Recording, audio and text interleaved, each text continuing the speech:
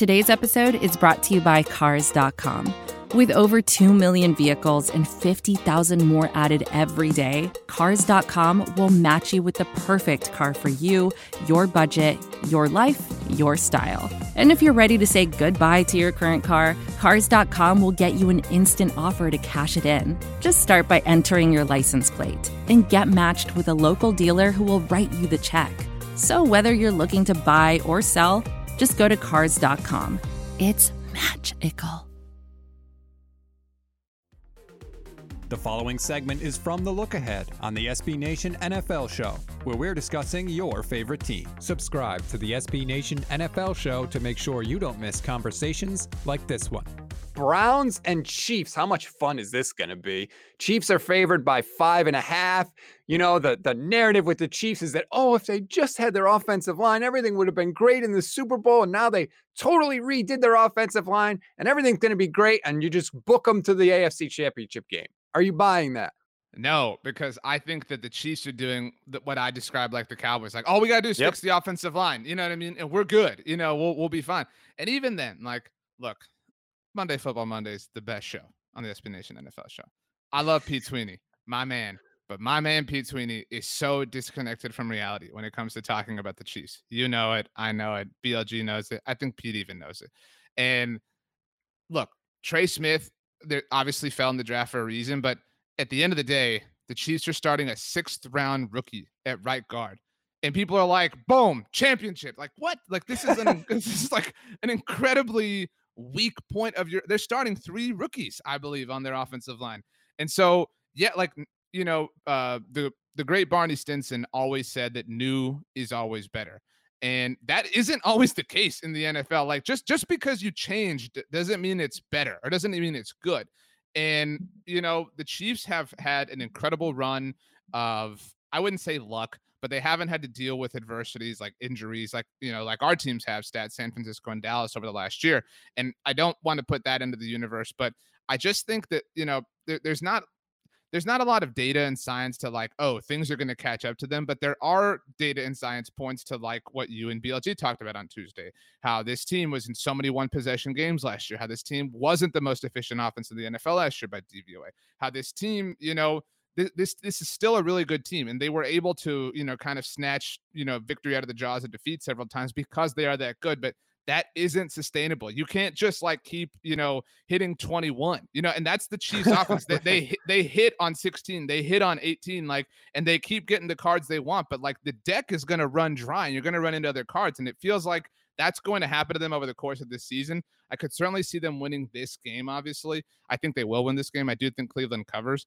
But I think this is the most fascinating year of Andy Reid and Patrick Mahomes. It is fascinating to me. And I think like this game is going to set the narrative, right? It's going to be, hey, Cleveland, you want people to take you seriously? Congratulations. You made the playoffs last season. That's great.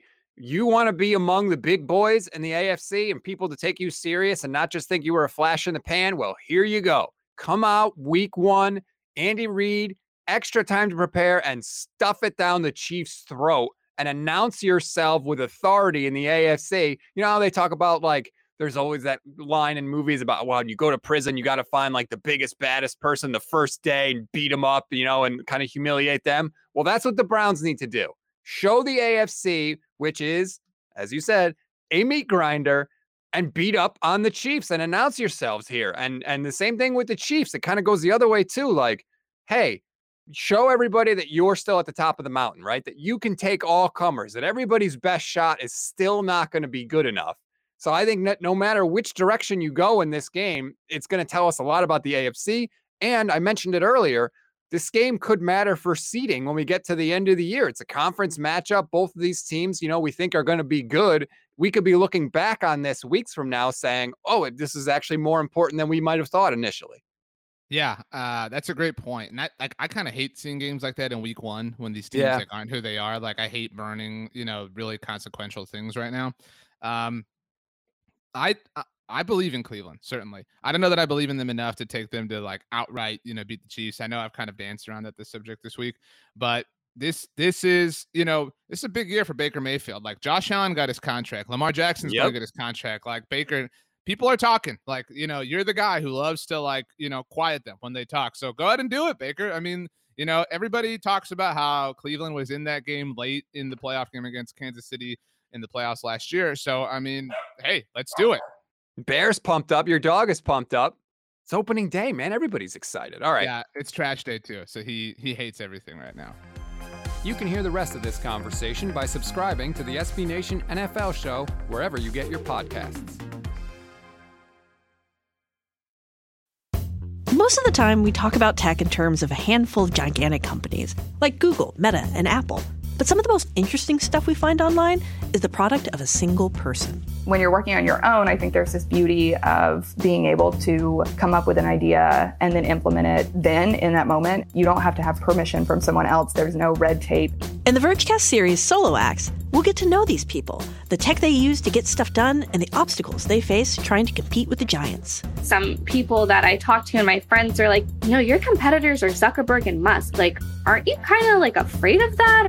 Every Monday, our friend Ashley Esqueda will be curating and hosting these interviews and sharing with us what she's learned. I can't believe the McRib locator was originally a tornado locator. Right. Pretty wild. Listen to our Solo Acts miniseries now in the Vergecast feed, anywhere you find podcasts.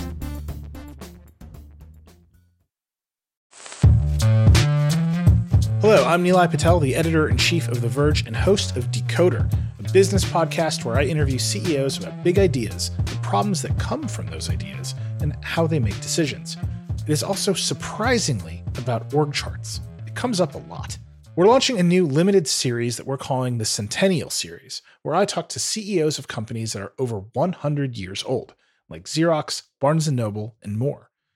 There's no 100-year-old company that's without its struggles, and it's been fascinating to talk to these CEOs about which parts of these companies' history are important and which parts they can let go. A little spoiler for you, if a company is over 100 years old, there's a lot of drama to talk about. It's been a good time. You can listen to the Centennial Series right in the Decoder feed.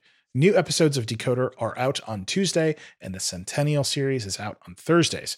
Check it out. We think you're really going to like it. You can get it wherever you get your podcasts.